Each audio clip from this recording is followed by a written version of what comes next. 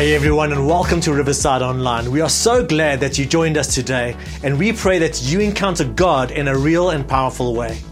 So let us hear from Craig as he wraps up our series as he preaches from Psalm 23.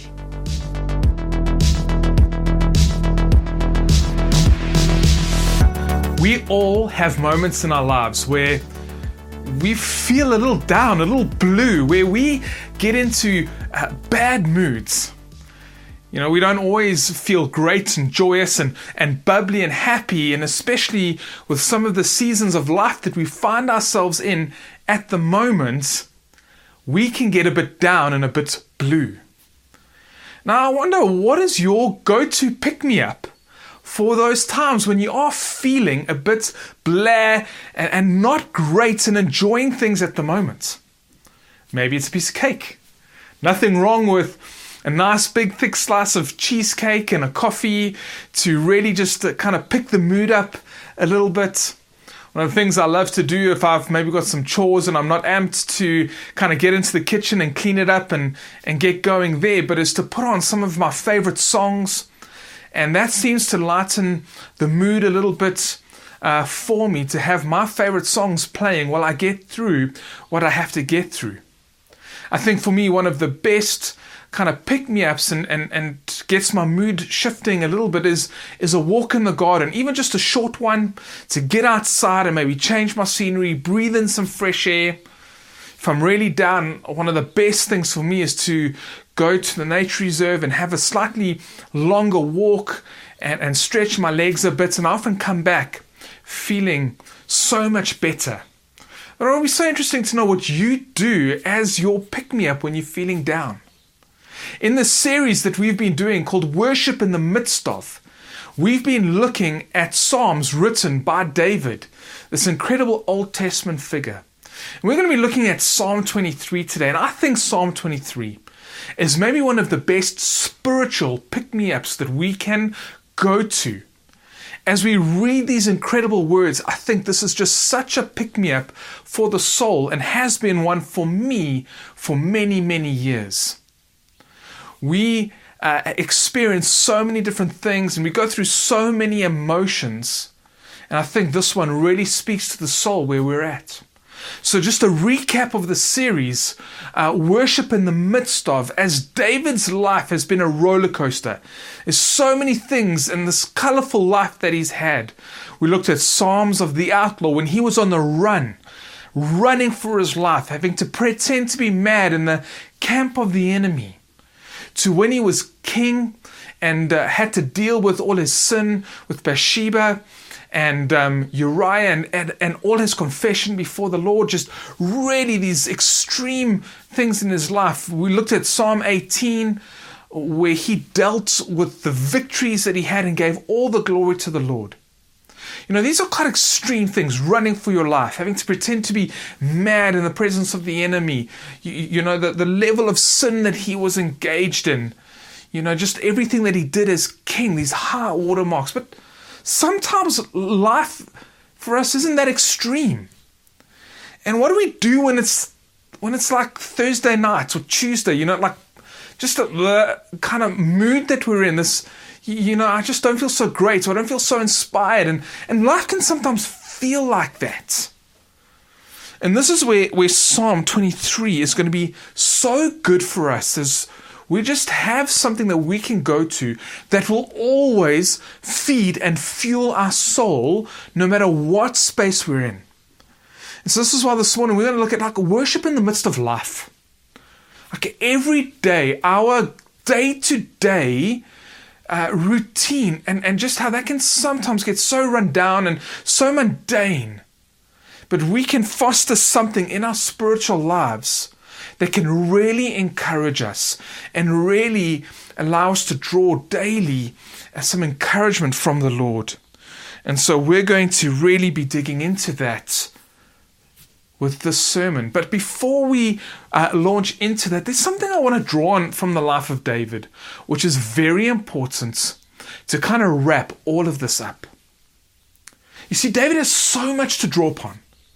There is this wealth of experiences that he can take and imagery that he can draw on as he has these incredible poems about how he relates to the Lord, how the Lord has moved in his life, and can be like daunting to go, well, you know, how do I get there? How do I take the framework of praying and writing out these incredible prayers and scriptures and songs to engage with the Lord on?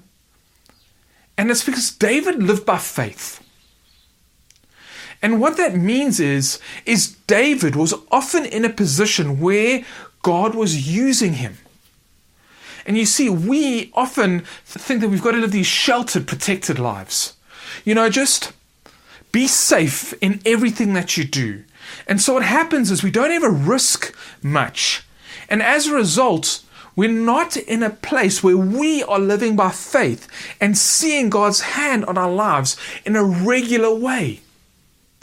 You know, I've had some incredible privileges in my life where I have been able to meet and sit and hear teachings from incredible pastors, Christian leaders, and missionaries, and been so inspired by their stories about what the Lord has done. And the thing that is true for every single one of them is they have been living in such a way that they have been living by faith. And when they have been living by faith, they've seen God move in dramatic ways. And to some degree, I can identify. I've had the privilege of going to places maybe a little bit further and a little bit longer where I'm doing the work of the gospel, where we've gone to Mozambique and mission trips into Botswana and Namibia and a few other places like that. And, you know, I've had the privilege of seeing people dramatically healed. But that would never have happened if we didn't go to a place to pray for people. Just on our doorstep, we are seeing God move in incredible ways in our community around here in the south of Joburg. But that's because every single week we're going in to run Bible studies and having opportunities for ministry and praying for people. And I think that's because we're there by faith and in faith and trusting that God is going to do what only God can do. And because we're living our lives like that, we are seeing Him move more and more. And I'm so encouraged because I can look back at my life and I have so much to draw upon to nourish my soul, to feed my soul, to pick me up again. Because without boasting, but I found the joy of living by faith. And I found the joy of putting myself in a place where God shows up and does what only He can do. And I want to encourage you. With this Psalm 23, David is drawing upon his past experiences, translating that into poetry and using it as a way to worship. And so if we're wanting to foster the same kind of thing, my biggest encouragement to you is to forget about being safe. Go and live by faith. I'm not saying be foolish, but you hear stories of people praying for people and God healing them.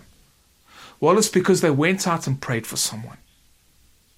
You hear stories of people sharing their faith and then people coming and believing and surrendering their lives and trusting Jesus. Well, that's because they stepped out in faith and shared their faith with someone. You hear incredible stories about how an act of generosity was a life-saving event to someone else. It's because they stepped out and were generous and acted on what they felt the Lord saying. See, in so many of these things with David, it's because he trusted God and lived by faith. He didn't have the sheltered faith where he didn't do anything and hoped he would just get to heaven one day. It was active. He lived and trusted God. And so my encouragement as we're wrapping up this whole series of worship in the midst of, as we look at worship in the midst of life, and as we draw on experiences that we can use to nourish and pick up our souls, it's going to happen more and more for you if you live by faith and step out and actually are in situations where you can say, God moved there and God moved there and I trusted God and He came through there. And just recently we've been seeing a number of healings taking place in our informal communities. But I think that's happening because we're praying for people. And God is just showing up. And it's so encouraging for us every single week to be seeing that happening. But let's go to Psalm 23. Let's have a look at how David draws upon his life's experiences as a good pick-me-up for the soul. Psalm 23 is one of the more well-known psalms. But again, just such an encouragement for us as we get into this. So, Psalm 23 and verse 1. The Lord is my shepherd. I lack nothing. He makes me lie down in green pastures. He leads me beside quiet waters. He refreshes my soul, and he guides me along the right paths for his name's sake. Now you'll remember that David started out as a shepherd boy. He tended and looked after his father's and his family's flock of sheep. So this is something that he experienced in the formative parts of his life. And he is able to create this imagery of being a shepherd and seeing God as the perfect and ultimate shepherd. And this imagery for me is just incredible. Just think about this. The Lord is my shepherd. He leads me to green pastures, and I get to lie down beside quiet streams. Now, let's just take the imagery and go, well, I'm the sheep, he's the shepherd.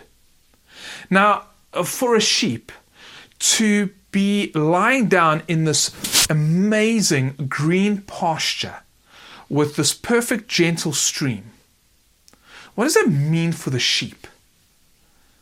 It means the sheep lacks nothing. If you are surrounded by a green pasture as a sheep and a stream that is not dangerous for you to drink from, this quiet, gentle stream, you lack absolutely nothing. You are in a space of always having enough. And David would have led his sheep. He would have looked for the best pastures and moved them to places where they would be sustained and always having enough. This imagery for me just really just picks up my soul. Because if I look back at my life, and if I analyze every season where there have been incredible seasons and really difficult seasons, this is true for me. I have always had enough. And this is a mistake that we often make as Christians as we look at everyone else around us and we go, God, I want more. I want maybe more than what that person has, or I want what that person has. And in our minds, we lose that sense that God promises enough. And look at what David looks back over his life, and he goes, I'm like a sheep who's been surrounded by this green pasture and quiet streams. I've always had enough. And I don't know what's going on in your life right now. And maybe this is the pick-me-up for your soul right now. Because David says, when I think about this, my soul is refreshed because the Lord, He has always given me everything I need. I've always had enough. And this is the truth, that for those who have surrendered their lives to God our Savior through the completed finished work of Jesus Christ, this is what is for us. Things get hard, things get difficult, but we always have enough. And I look back over my life and I have always had enough. Because the Lord is my shepherd and He leads me to green pastures, and I get to rest by quiet streams, and He refreshes my soul because I look back and I go, God, there has not been a moment in my life where I've never run out. You've always sustained me, and You've always made sure I have had enough. It's maybe not been the best food to eat. Maybe I've not been able to have the entertainment budget I've wanted. Maybe I've not been able to buy the kind of brand clothing that other people are wearing. That's never the point. We're not called to that as followers of Jesus Christ. We're called to live by faith and enjoy Him and the fullness of Him here on earth. But one thing I have always had is enough. And I really want to encourage you with that. Pick me up. That right now you can trust God that that is what you will have. And for His name's sake, I have never run out. What an incredible, humbling prayer and a pick me up to know, wow, God, I can praise you by just eating this piece of toast because I have something and it is enough. You provide for me in every season of my life, in hardship and abundance. You have provided. Man, God, we love you for that.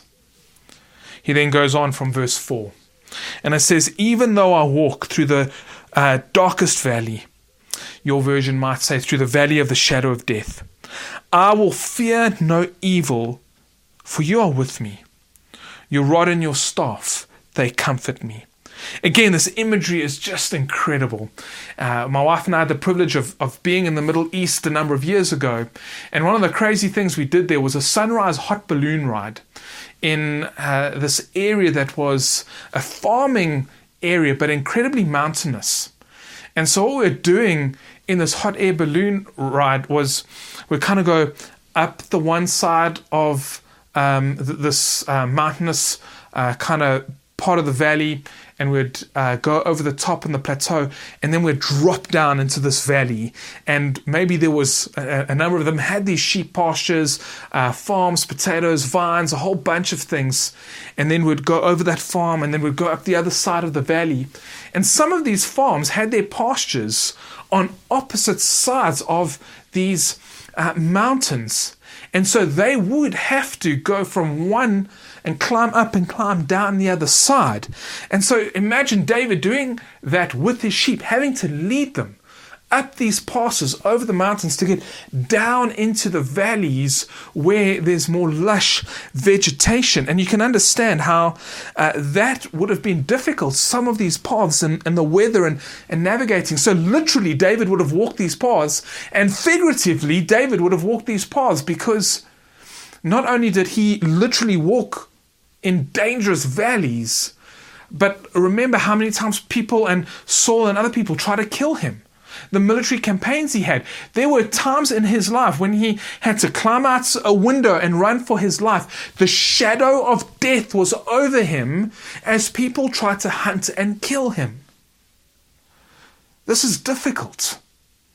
As we go, sometimes we might be experiencing, and some of you during the season have felt like the shadow of death is over you. But through every time that David has experienced it, he says, I will fear no evil, for you are with me.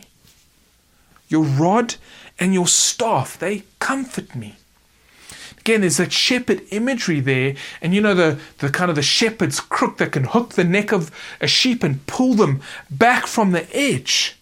It might not be a nice experience to get a kind of a hook around your neck and dragged to safety, but David acknowledges how he's had dark seasons and people after him, and his dark season of confession because of how he messed up and sinned against the Lord. He experienced God's discipline when the prophet Nathan comes to him, but he goes, it was a comfort. I have been comforted by even when things have been dark. You have never left me. And here's another pick-me-up for our soul. Right now, you might be in one of the darkest places of your life. I'm so sorry that you're going through that. And if you are struggling, please know that we have people available who can pray for you and who can reach out to you. And you can click the prayer notification and someone from our prayer team will contact you. But this is the comfort that even in his sin, even in the dark valleys of his life, God never left him. God doesn't abandon us when we blow it. God doesn't abandon us when things get dark and when we're ill and already things feel like it's going to end for us. No, He never leaves us. Right now, you can be encouraged that no matter what you're going through, this is the pick-me-up for my soul, that when I go through life, He never leaves me. His rod and His staff, they guide me. They correct me. Because even in my darkest moments, God cares enough that He is going to do something in me that's going to make me more like Him. He's going to produce in me things that are better as He disciplines me and removes things that are not of Him. So even when it's hard, it's a comfort because He's working in my life. He's strengthening me. He's developing me. He's producing fruit in me. So be encouraged. We'll always have enough. And He never, ever leaves us. You might feel like that, but that's not true. It is impossible for God to leave us or forsake us as those who follow Him, who are His children. And the final part of the psalm, and this is just some of my favorite imagery in all of Scripture, from verse 5, it says, "You prepare a table for me in the presence of my enemies. You anoint my head with oil, and my cup overflows. Surely your goodness and love will follow me all the days of my life, and I will dwell in the house of the Lord forever." David was not unaccustomed. David was familiar with being in the presence of enemies. He had many people who wanted to kill him. He had to do military campaigns. So again, some maybe difficult seasons in his life. But see the image and just picture yourself in this setting. There you are at a table and there's food and there's your enemy. And David's at peace enough to enjoy a meal. You know, the head with oil, the cup overflowing. He is talking about the security that he has in the presence of the Lord. That his enemy can be right there and he is safe because of who the Lord is. And the enemies can't get to him. He's enjoying a meal.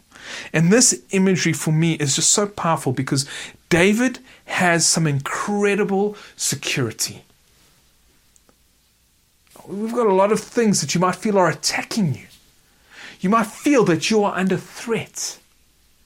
But as David has looked back over his life and the poetic imagery that he can develop to praise God and to just celebrate is to go, I've always been secure because of who He is, because of our God. And I want to encourage you again, let's remind ourselves of those 3 pick-me-ups. The Lord is my shepherd. He leads me to green pastures and to quiet streams. I'll always have enough. I'll always have enough. And then though I walk through the valley of the shadow of death, You're there with me. And your rod and your staff, they are there to comfort me.